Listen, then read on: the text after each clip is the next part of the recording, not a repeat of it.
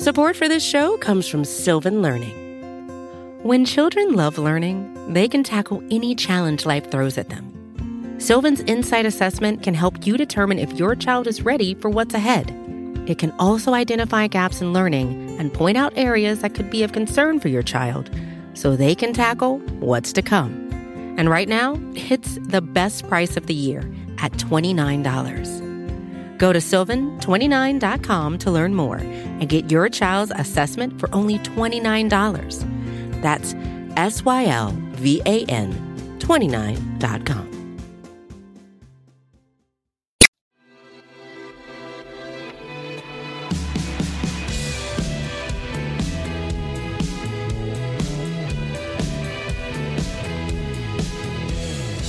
Hello, welcome to the Ezra Klein Show, a podcast on the Vox Media Podcast Network, an exciting new podcast network where you should check out all the shows. I am really excited about this particular episode. Anna Sale is the host of WNYC's Death, Sex, and Money, which is, for my money, maybe the best podcast going today. It is a sort of beautiful, very human, very decent, very deep look at how we actually live our lives. I've been thinking a lot about Death, Sex, and Money and the way Anna approaches her work, because I think this has been a moment in politics that has been pretty devoid of humanity and been pretty devoid for all our talk of empathy. The empathy tends to be weaponized. It tends to be used as a blackmail device. It has been devoid, I think, of real empathy, of real desire to understand how each other are living. I was stoked Anna came on the podcast, and also I learned a lot I didn't know about her, like that she had been a political reporter before she came to this. So we had a great conversation about that. We talked about what she would bring to political reporting today if she did it. We talked about how she thinks about her interviews, how she prepares for them. Before we jump into it, a couple quick plugs. Check out our Facebook group for The Weeds, my other podcast on the Vox Media Podcast Network. You can find that at facebook.com/group/The Weeds. And you should check out I Think You're Interesting by Todd VanDerWerff. He is Vox's critic at large. He's doing a great long-form interview show where he talks to interesting people in the culture. This week, he did not talk to someone interesting in the culture. He spoke to me about my cultural favorites. We talked about the things I actually like to consume and read and watch. So if you want to know more about what I do in my off time, you should go check out my podcast with Todd on I Think You're Interesting. All that said, here is Anna Sale.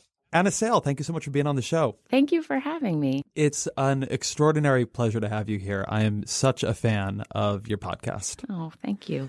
You know, and when I was researching you to do this interview, I found out something I didn't know, which is that before you started Death, Sex, and Money, you were a political reporter. Yes. What were you like as a political reporter? There's this image that I think of because it's something that like came up after I had transitioned. Do you remember the documentary Weiner that came out? I do. It is summer? an amazing documentary. Yeah. So there's a scene that's the press conference when Anthony Weiner and Huma Abedin are discussing the second sexting revelations in the course of Weiner's mayoral campaign. And what I remember about that press conference is it was just, every single reporter who covered city politics and state politics and national politics who was in New York City was in that room. And they took a few questions, but they were sort of timeline questions. It was like, when did you sext this and when did you sext that? Because you said you'd stop sexting and all these things. And there's a scene in the documentary where Anthony Weiner and Huma Abedin are beginning to exit the press conference, and I have my hand up like a polite public radio reporter, and I have headphones on. I'm sitting on the floor, and I just start shouting, "Why should we trust your judgment?" and they look at me, pause, and then turn to walk away, and I just keep shouting that question. And that, to me, when I think back about covering politics, is what I think of.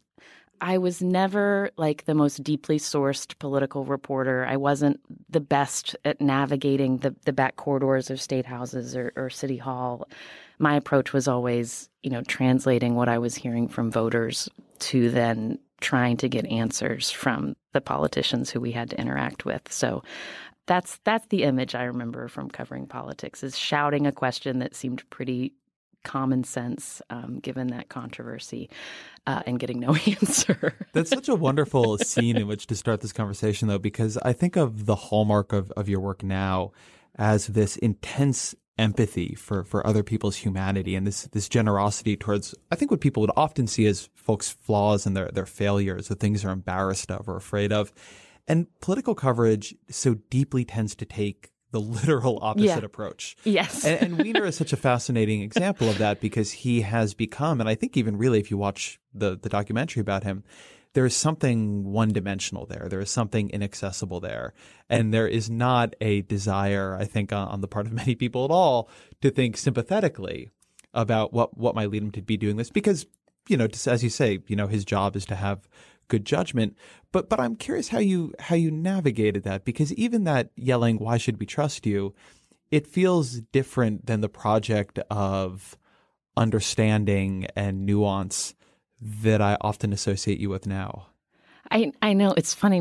When my producer saw the documentary, she came in the next day and said she and her husband were laughing that what would happen if I shouted that question during a Death, Sex, and Money interview, because it is very different. But I think that it's the same impulse. Like when I'm doing a Death, Sex, and Money interview, I am approaching the interview like I approached talking to people who were not in power when I was covering politics. So people who were voters, people who were going to be affected by policy changes. And I saw my interviews with politicians as, the opportunity to stick the microphone in the face of the person who did have power. So it was a different tone. And there are people on Death, Sex, and Money who have a lot of power. But, it's not an accountability interview. It's more an exploration of the motivations and factors behind major life decisions. So it doesn't have the same combative approach. The word power is a great one to bring in here, because I think that has such a transformative effect on a journalist. And in a way that I believe in, I mean, I went into this profession, the idea of afflicting the powerful, holding power to account, it's a very, very present and pervasive idea. And yet I wonder sometimes in my own interviews with people who are powerful, whether that approach, that orientation, that social pressure actually from my own community makes it harder to come to places of understanding. That the powerful in some ways are often just as afraid, sometimes much more afraid, than the not as powerful. And to the extent that we are trying to understand why they're doing what they're doing and how they're doing it, I often wonder whether we allow these questions that are sort of superficially uncomfortable, these rapid fire, 5 years ago you said this, but now you're saying this, to obscure the kinds of questions that would give us an understanding that's a little bit deeper of why they do what they do and why things turn out the way they do. Yeah, and that's harder to do. If I think about the current press briefings, for example, it's not an environment where you're going to get some real sincere answers about, really trying to weigh difficult options and weighing trade-offs and trying to come up with the best solution of bad options. You're not going to get that kind of honesty, and that's just where we are in terms of both what politicians will tell us and the kinds of questions that political journalists now are trained to try to get. You look like a sort of hard-charging political journalist now if you say, but aren't you going to run for president in 4 years? And it's he's not going to say he's going to run for president in 4 years. He's not going to say that until, whatever, it's appropriate to start raising money. But we ask these questions that we don't think we're going to, we know we're not going to get the honest answer, but but the consequence of that is that you lose the very real reality that, all these reporters and all of these administration officials and legislators and lawmakers, they all are all human, and they're motivated by a lot of different things, some honorable, some dishonorable, and you're not going to get them to say out loud what they are. If you had Anthony Weiner on your show, if he emailed you and said, I've been thinking about that documentary, your scene made an impact, I'd like to come on Death, Sex, and Money, what would you ask him? I don't know if I'd want to have him on the show right now. I feel like he's in such, he's in a moment where things seem to be falling apart. It would be a difficult interview to do right now, and also thinking about the ethics of it, because you want to when there's all the stuff that's happened since that documentary came out in terms of, questions of child welfare and all that stuff. But if I didn't have to take that into consideration, I would just, I would just ask every way I could, like, I don't understand how you can be such an intelligent person. Like, you are so quick, you're so sharp, you are so articulate. Like, I don't understand where that impulse to rebel comes from. Like, why is there that part of you that still behaves like a 12-year-old boy? Just see if he could go there. But I'm not sure. I'm not sure he can. Beyond the particularly difficult case of Anthony Weiner, if Death, Sex, and Money developed a political spin-off in this moment, what would it be? How would you approach politics right now? That's something that I'm thinking about a lot, because in our own way, we do think that we are part of the dialogue of what's happening in our country and sort of, around the world, in terms of a feeling of alienation from, nation and a real sense of wondering who gets to feel like they belong and who doesn't.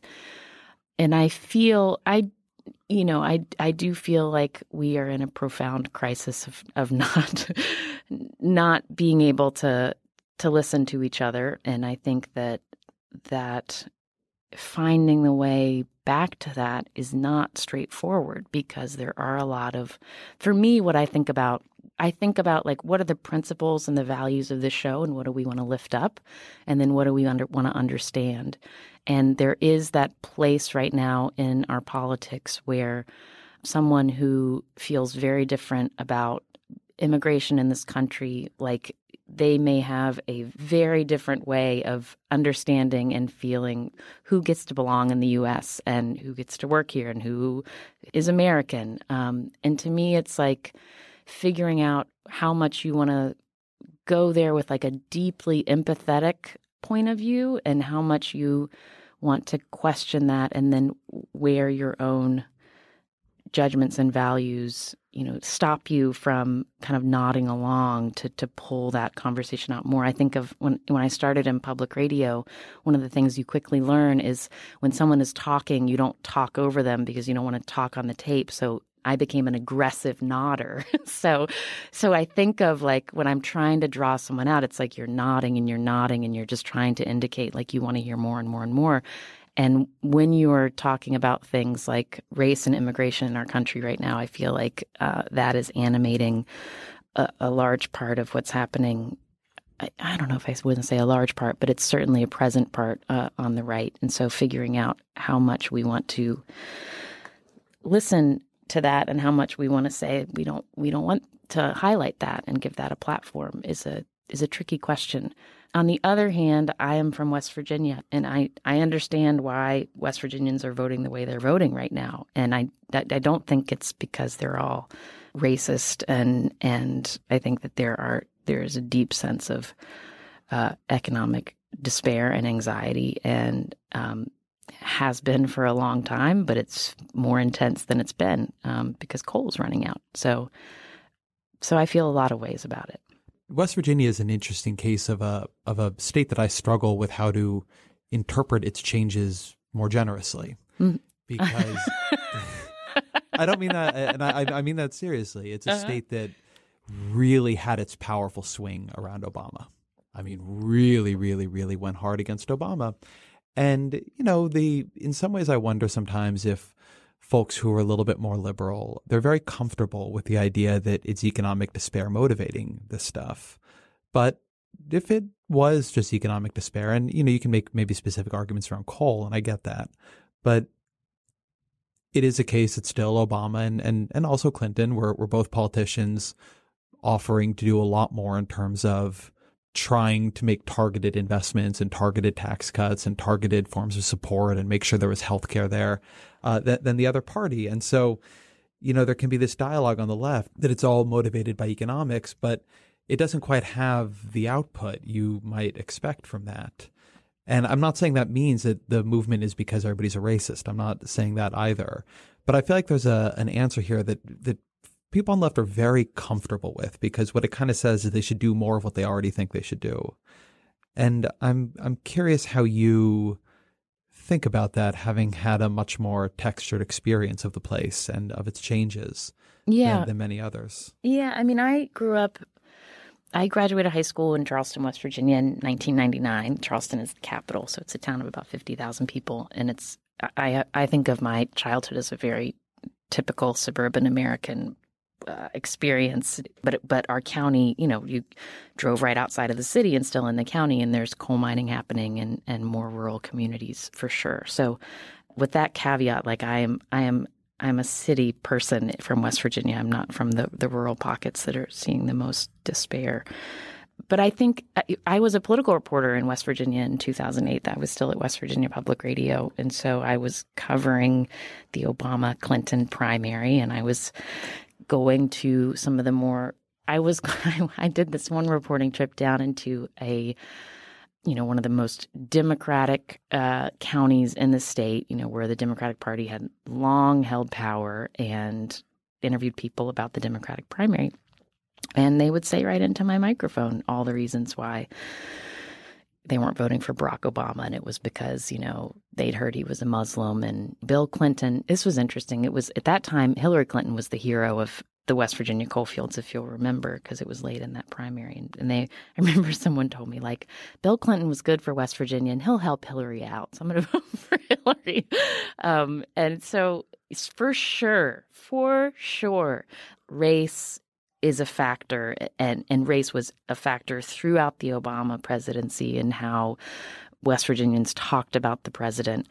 So I think it's this combination. Like, absolutely, Barack Obama was seen as someone who was other. He was not the kind of American that grew up in West Virginia communities and was suspect and suspicious and was not thought to represent who they were. And that's racist, in a lot of ways. But I also think that you can't divorce the energy issues from the other stuff happening in West Virginia politics. There's another piece of that I think is so interesting and challenging. And one thing I always want to be careful of is that I think this debate can have this sort of dichotomy between either it's economic anxiety, which maybe includes things like energy, or it's racism. And there's nothing in between there. You can't have anything more textured than that. And I want to make sure we don't fall into that. I've been reading this book by two political scientists called Democracy for Realists. And most of the book is about how democracy is a sham, and it's depressing to read. But at the end, they sort of put forward a little bit of a new framework for how to think about democracy. And their framework is really democracy is about group identity. And the particular way in which it's about group identity is not just it's how your group votes, but it's also what the parties think of groups like you. That a lot of how we vote is based on a judgment about what do political leaders think of us? Mm-hmm. And do they think we are high status or low status? Do they think we're the real Americans or the fake Americans? Do they think that do we think, to go back to language you had that I think is very powerful, do they think we belong? And this goes to your point, which I take very seriously, about possibly the limits of empathy. When empathy stops, disrespect really, I think, begins. That you can respect people you empathize with, but once you get beyond where you can empathize, it is hard to respect them. But also, if you go too far, if you say, hey, your opinion that Barack Obama is a Muslim is just as valid as anyone else's, or your opinion that we're not going to make America great again by having a bunch of Hispanic children in this country is just as valid as any others, I hear where you're coming from. You're validating potentially quite dangerous views. And I guess in this long, winding question, I'm curious how you think about the limits of that empathy. How I think about it is, I'm from West Virginia. I spent my maternity leave in Cody, Wyoming in 2016 in the run-up to the presidential election. And I have dear friends who I know voted for Trump in both places. And what I think I want to be a part of doing is trying to get at that place of feeling overlooked and dismissed and stereotyped and disregarded. That is an overwhelming feeling in a lot of rural communities right now. And I think how to do that well is a question, like how to do that so you're not, I don't know, like you can do it poorly in so many different ways, but that's what I'm been thinking about, because I think that is what's the sense of these, self-satisfied coastal elites who are determining what's on the cable news channels and the headlines in our newspapers, and they don't understand our lives, and they don't really care because they think our deindustrializing communities are just, part of the march towards progress. Like, there's real resentment there that's, in some ways justified, because I think there is a large sort of thread of self-satisfied smugness that comes from places, where media elites tend to live. So I don't know how to do that through the vehicle of something like Death, Sex, and Money, other than to keep doing episodes that go sort of deep and personal and multidimensionally and on people's lives. Like, this is not about politics at all, but we did an episode a few weeks ago about two guys in their early 30s who became connected because one of them thought he was the biological father of this little girl and found out he wasn't. And then this other guy found out he was the biological father of this little girl. And this all happened in a college town in the West, not a big city. And it was two men talking about fatherhood and how they dealt with this terrible situation. And to me, I was really proud of that episode because it was about masculinity. It's about doing the right thing. It's about showing up. It's about family. And in some ways, I think it was nice to do in this political moment. Support for this podcast comes from Constant Contact. If you're a business owner, you already know that it's really, really hard to cut through the noise of everyday life. If you want to connect with your customers, you need to break through the noise. You need Constant Contact. Constant Contact is a marketing platform that makes it easy to reach new audiences, grow your customer list, and connect over email, text, social media, and more. Whether you're a marketing guru or just learning the ropes, Constant Contact offers writing assistance tools and automation features that make it simple to say the right thing at the right time. So get going and start growing your business today with a free trial at ConstantContact.com. Just go to ConstantContact.com right now. Constant Contact, helping the small stand tall. ConstantContact.com. You said something in an interview I've been thinking about since I read it. And you said that since you started Death, Sex, and Money, that something you thought about a lot is moving from traditional hard news to doing stories about the details of people's personal lives and feelings and emotions and the private lives behind public appearances. And then you said that I've thought a lot about how I really like making the argument that that is also really important journalism. And I was stopped a bit short by that because on some level, it seems so obvious that that's important journalism, that the details of how we live our lives and the most important facets of our lives, of course, that matters. And yet, I cannot think of a single, say, magazine that just flatly is about how people live their lives. Yeah. Why do you think, and how do you think, that became such a huge swath of human experience became not really journalistically valued? Well, I think it has to do with gender. Like when I transitioned from being a political reporter to a person who did personal stories, part of my kind of identity crisis, professional identity crisis around it was like, oh my God, I'm going to lose respect from all these hard-nosed political journalist men who I've been trying to show that I can like run with the big boys. And I'm going to go do style section profiles, and I just was like, is this okay? Like, do I feel okay that this is how my career will now be perceived by some people? Because I think its roots are like, if you ask people, what do you do for childcare while you're doing what you're doing out in the world? If you ask people, do you have a joint checking account with your wife or not? Like that gets into the private sphere, which is domestic, which is the zone of historically, women. It's not the public sphere. It's not important. So I think that this is, I think valuing the details of our personal lives and saying, these are important choices we're making is feminist. And I also think, at the same time, it's like totally in line with what every sermon at mainline Protestant churches, like you go to church and you hear about, what are the personal choices you're making about death, sex, and money, basically. So it's both kind of timeless and the most important stuff, but the media, has not come around to valuing it.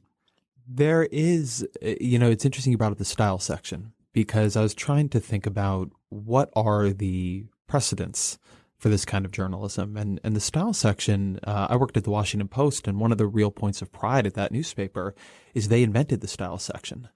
And that was where they did profiles of Henry Kissinger. I mean, that was what that was. It was a section to be about the personal lives of powerful people. And it's evolved from that, of course, but it's still, it's not that personal. It's not that human. It's where you put trend stories and fashion stories, but it's not usually just about the human experience. And then I thought that the other thing that is closest, but also really far, is self-help, or maybe not even self-help, but advice, life hacking, that there is a space within journalism, within newspapers traditionally, for people to, hear about the latest research on how to find a partner, or to write into some therapist or psychologist or credentialed journalistic expert and tell them about their marital woes.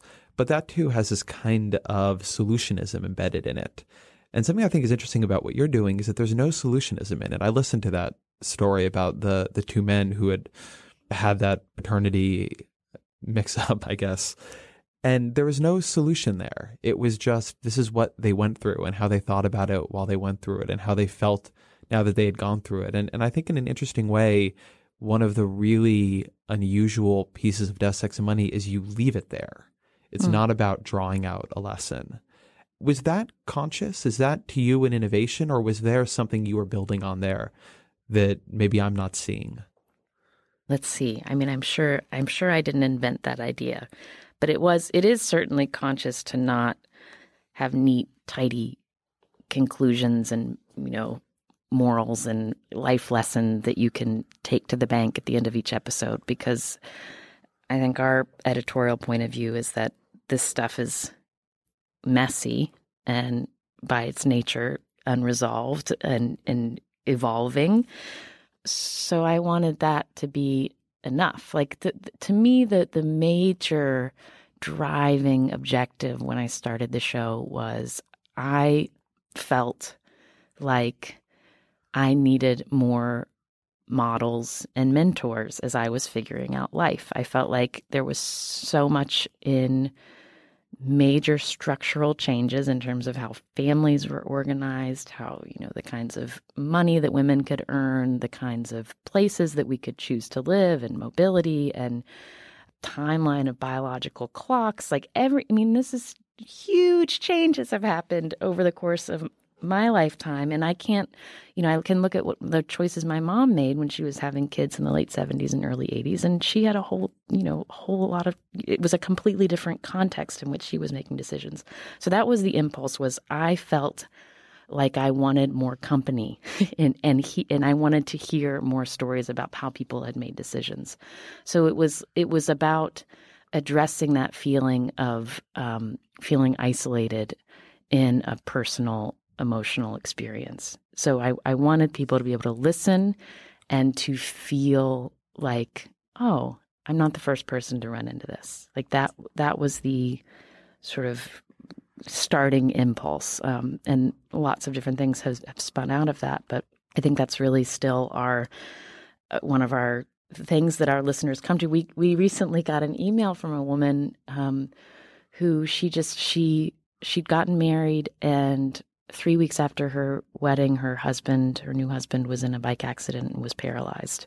And so they're in their early marriage, and they're trying to figure out how to deal with a major physical disability for him and all the emotions that came with that. And she just wrote us an email and said, have you done anything about this? Because I don't know anybody who's had to do this before, and it feels really overwhelming and scary and lonely. And I liked that that's what her question was to us. We subsequently reached back out, and I've talked to both she and her husband, and we're going to put it out as an episode. But that's part of why people come to us, which is I'm going through this thing, and I want to hear someone else who has gone through this thing. It's a really interesting language used at the beginning of that answer, because you said that your initial impulse was to find mentors. Uh-huh. And I think of mentors so much as wrapped up in expertise and authority, right? A mentor being, somebody who has more credentials than you and is going to teach you, you young cub, how to be a real reporter, and how to stay up all night on the crime line or whatever it might be.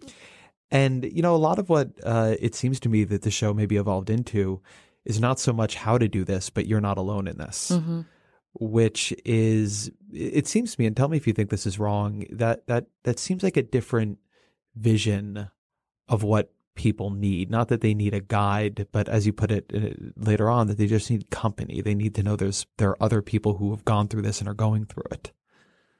Yeah. I mean, because I don't believe that someone can tell you what to do when you ask them, what should I do? Like, I don't believe that's actually how life works. I think you want that. Like, that's the emotional need. But then it also can be filled by just someone saying, like, this is a hard thing you are going through. I have gone through something similar, and you have to go through it, and you're going to learn the lessons that come to you by going through it. Like, another sort of idea in the show is that, like, when it comes to death, sex, and money, like, none of us are going to be able to navigate our way around hard stuff. So it's worth kind of sitting with what happens when that hard stuff hits you. Did the show, putting aside the degree to which it worked for the audience, did it work for you? Did it give you that feeling of having a little bit more guidance and a little bit more navigation through that period in your life? Yeah, and it's still helping. I think, like, when I started the show, I was unmarried, living in New York, transitioning out of being a newsroom reporter, and now I'm married with a kid, living in California, and being the host of this show. So there's a lot that has just completely turned over in my life in the last 3 years over the course of the show. And with each thing that gets tilled up, come a whole new set of anxieties and worries that I need to work through by interviewing people. So yeah, I think it helped me in terms of, feeling less alone. And it also allowed me in ways I don't think I even was aware of with, what feeds me as a journalist is that feeling of, like, getting to that deep place of connection in an interview. Like, that is what I love to do. And so to be able to align what my job is with that has been just really amazing, because I think that's what I was kind of searching for when I was covering news or I would cover state houses, and then I would, like, pitch a story about an old bluegrass musician in West Virginia because I wanted to talk to a guy about life, and I would intermix those kinds of stories. But to get to just do exactly the kinds of stories that I like to do as my job is totally satisfying, and I think has helped with that itch of that sense of, like, do I really know what I'm doing? Tell me how you get to that point of connection when you are preparing for an interview, not with someone well-known, but somebody who's not well-known. So you can't just go and Google search them and read their past interviews and take the easy way out. What do you do to get ready to have that conversation? I work with producers, and they will do pre-interviews so that we make sure that we have, I think it's important when I'm preparing to have a rough sense of the timeline and the arc of someone's life so that I can figure out where are the moments of transitions and pivots, because that's where I want to focus the conversation. So it's figuring out, it's like basically writing a timeline of this person was born at this point, this is when they got married, this is when they moved, this is when they did this is when they did this. And then I try to think, like, where are the moments to drill in? Where are the moments where I want to know, like, what was that like? How did they deal with that? And then the conversation itself, like, once I'm sort of prepared with the arc that I imagine I want the conversation to be, like, once you're in front of someone or talking to someone remotely, Like I tell people what the show is. I tell them that it's edited. I tell them if I ask something they don't want to answer, they don't have to answer it. And I tell them that how the show works and what the show is about, and that I'm going to ask personal questions, and it's not to be gratuitous or exploitive, but to get at this idea that this is stuff we all go through. So I sort of explain that, and I think that helps, perhaps, I hope, to make people I'm interviewing feel like less nervous and interested in the idea that we're doing this together, like that I'm going to listen really closely to what they're saying, and they're going to be able to express something that maybe they haven't talked at length about because it's not something that comes up, at the grocery store.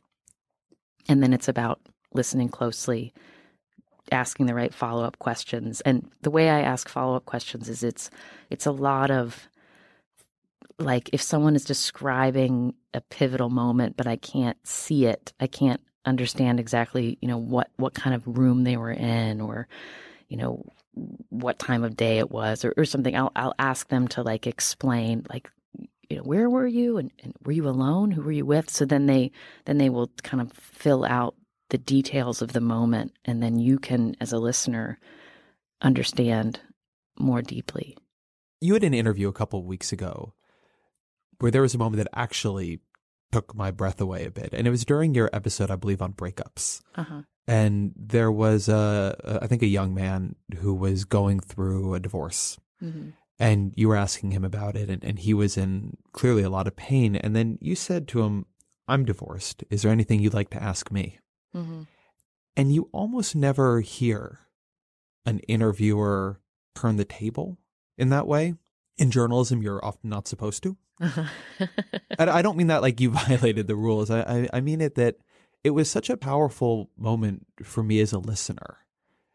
And I'm curious how you think of your role in those moments, how you think of your role as an actor and a person on the other side of the phone or the other side of the table from people going through these things where you're not just a journalist, but you're also somebody who's gone through these things. You're somebody who believes deeply in the value of knowing people aren't alone.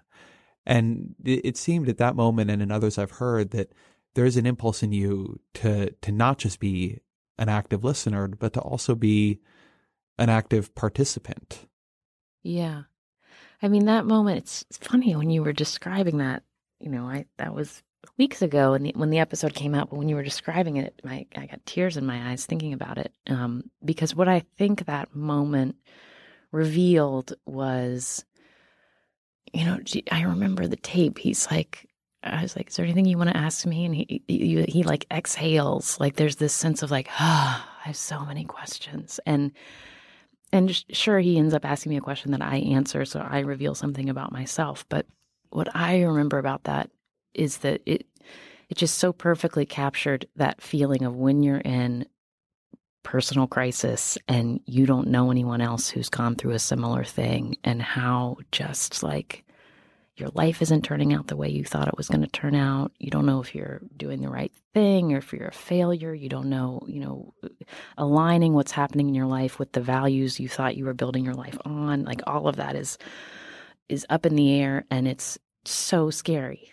And I remember feeling that. And so to be able to say to someone like, "What do you want to know?" Like, it was a journalistic question because I was curious, like, what are the things that is scaring him in that moment? But also it was a human response, because I can remember like when I was getting divorced and it was just like, I was just realizing this was going to happen. Like, I just started calling people who friends of friends who I knew, in passing, who they'd gotten divorced, they'd had an early marriage. And that's who I had conversations with, because I was like, what happens? How does this work? It was like really comforting to have those people. So I think that's what that moment was about all of that. The reason that moment stuck with me so much was how much pain there was in the conversation. Yeah.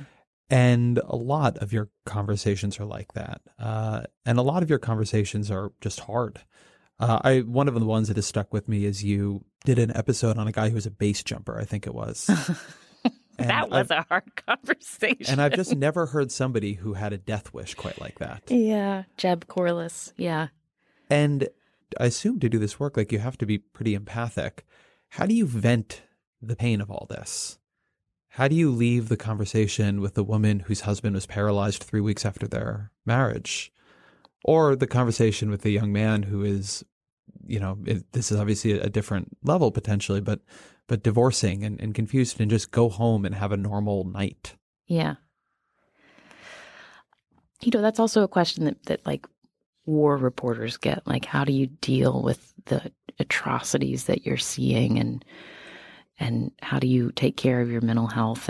And for me, it's not, I don't leave these interviews thinking like, oh my gosh, I've just been exposed to so much suffering, and I feel helpless. Like, I don't feel that. I feel when an interview goes well, even when it's about something just like terrifying, like some weird twist of fate that ended up causing a series of events to occur that just, made something terrible happen. Even when it's an interview like that, if I'm able to feel like there was a period of time where we were like really connecting and talking about the dimensions of everything that has happened in your life, like there's part of that is like really comforting to me. I know, in a strange way. I mean, certainly, like, I'm finding now as a parent of a young baby, like, I do have trouble with stories about, healthy babies becoming unhealthy and terrible things happening in families. Like, that is something I don't want to do interviews about right now. But beyond that, I find, like, I don't know, I find something about, like, acknowledging the reality of death that affects people's lives. Like, I find it, it's weird. I just want to say the word comforting, and I don't know why, but I feel like it's like honest. It's like saying, like, I know this thing happened to you, and probably no one likes to talk to you about it because they don't know how to talk to you about it. And, we're going to talk about it. Were you afraid of death growing up? It wasn't like a big thing. Like, I can remember laying in the backyard, looking at the clouds, talking to my grandmother, who had passed away when I was 4. So I kind of had an early death experience. And my parents are both in the medical field. So my dad likes to say, what's the number one cause of death? Life. He's got this West Virginia accent. So, it was sort of this like clinical look at death, that just like it happens and it's a fact. And, but to me, it's like, we all know this is happening. We all know, like, all of our psychodramas about whether we're doing enough or are enough are related to the fact of our mortality, but we don't attach it to that. And so part of the show is about, like, just trying to be real about, like, the reason we feel like there are high stakes is because we don't have limitless time. Like, let's just acknowledge that. Yeah, that's such an interesting point, because I don't think that I could have done, certainly when I was younger. Like, I remember the day as a kid that I understood what death was. Mm. That was not a fun day in my household. I do not envy my parents at that point. And, in my home, you didn't talk about death. And my wife comes from a home where, big Catholic family, and they went to the funerals of everyone. Mm-hmm. It's present for her, just as a thing that happens in the world, in a way that, for me, I was obsessive compulsive as a kid. And when I heard the word, I had like little mental rituals to wipe out the word. Oh. And it was the pushing it to the side, I think, for so long that what made were the it rituals? So horrifying. Like, what would you do? When I heard the word death, I would say 4 times in my head, no death. Oh. I was a very OCD child. Oh. Not saying I'm not a little OCD now. And it came after my one real experience with death, which was when I was young, which is my uncle, or I think a granduncle, died from AIDS during the height of the plague. Hmm. And that was a really searing experience for me. And it's just an interesting thing because, that was just, it was not a thing in my world. And the more I kind of kept it out to the side, I think the bigger it got. Mm-hmm. Whereas there's an interesting way in which it seems to me that homes and traditions and people who have more just experience accepting it doesn't make it, I think, unscary, but it does make it less powerful. Yeah. Yeah, I think certainly like it's not, death wasn't unspoken in my household, my family growing up, but it also wasn't like we didn't sit around and talk about all the emotional dimensions of grief and mourning, and it was just sort of like people die. So I think now my quest is to be like, but God, people die. Like, let's talk more about this. I think that's where I'm coming from. Are you religious? I grew up Unitarian Universalist, and I'm not currently regularly going to church, but I still consider myself Unitarian. Do you believe in God and an afterlife? Do I believe in God and an afterlife? I think my sense of God is like I believe in a spiritual dimension that is love. I don't think I believe in a all-powerful God who decides what happens to us after we die. I don't think I believe in an afterlife right now. I believe we live on in the people who love us.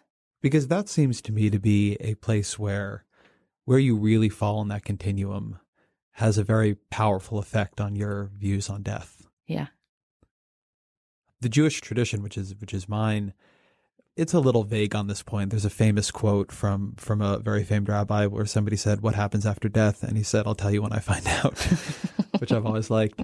But I think one thing that often happens, and I know a lot of Jews who are very afraid of death.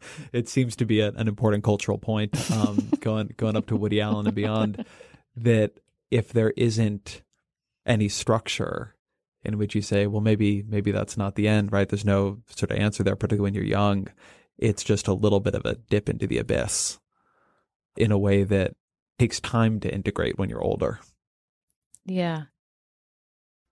You mentioned children and terrible things happening to children, but are there topics that you would like to do more of on Death, Sex, and Money, but you found either personally hard or just journalistically hard to get people to talk about or to find the right stories on which to focus? I want to do a lot more about money. I don't know that it's because we haven't been able to get people to open up about money. I think it's like I'm excited to just keep thinking up new ways to really crack at money, because it is, personally, that is where my anxiety, my existential dread comes in, is around money and whether I'm making responsible decisions and going to be safe. And I feel like if I'm, if this is like the thing that is the ticker tape in my head, like, and I don't talk about it, like I imagine it's the ticker tape in a lot of other people's minds. But I think what is challenging about doing episodes about money is, our anxiety about money is, there's not that many varieties of feeling anxious about money. It's like, do I have enough, or do people think I have earned what I have? That's pretty much the two varieties. But to figure out how to tell stories with specificity around money is tricky, because if someone has some money, but they feel anxious about it, it's going to sound obnoxious to people who don't have enough who are listening. But I do think that there's like some really interesting stories, not like beyond, like the only way we talk about money in our culture is, personal finance columns and basically tell people to pay off your credit card debts and save for retirement. And that's not enough. So I feel like that is a space that we could do some really textured, interesting stories. This is a question you can interpret however you want, but who have you come into contact with through the show, or if you want, not through the show, who you have thought really has figured something out about how to live, who has some quality that's a little bit unusual, where they have gotten onto a wavelength or found an equilibrium that you walked away really admiring? Bill Withers is the person I think of, the singer, songwriter, legend. And he was actually the first episode of Death, Sex, and Money. And the reason I say that is because he is someone, I mean, he has the gift of being able to put incredibly powerful, complex emotions into very simple words. That's why he's one of our great songwriters. So there's that about him. But also, he was an enormous success when his first album came out, and then it continued to be an enormous success when his second album came out. And then as his career in the music industry developed, like, he started to feel like A&R guys were trying to put him in this box or that box because he was a Black guy singing songs. And at a certain point, he just said, enough of this. I'm Bill Withers, and I'm just going to be Bill Withers, and I'm not going to do that many interviews, and I'm just going to sit in my house in LA and live life. And I just feel like he is just so clear on who he is and what matters to him and what his kind of life code is.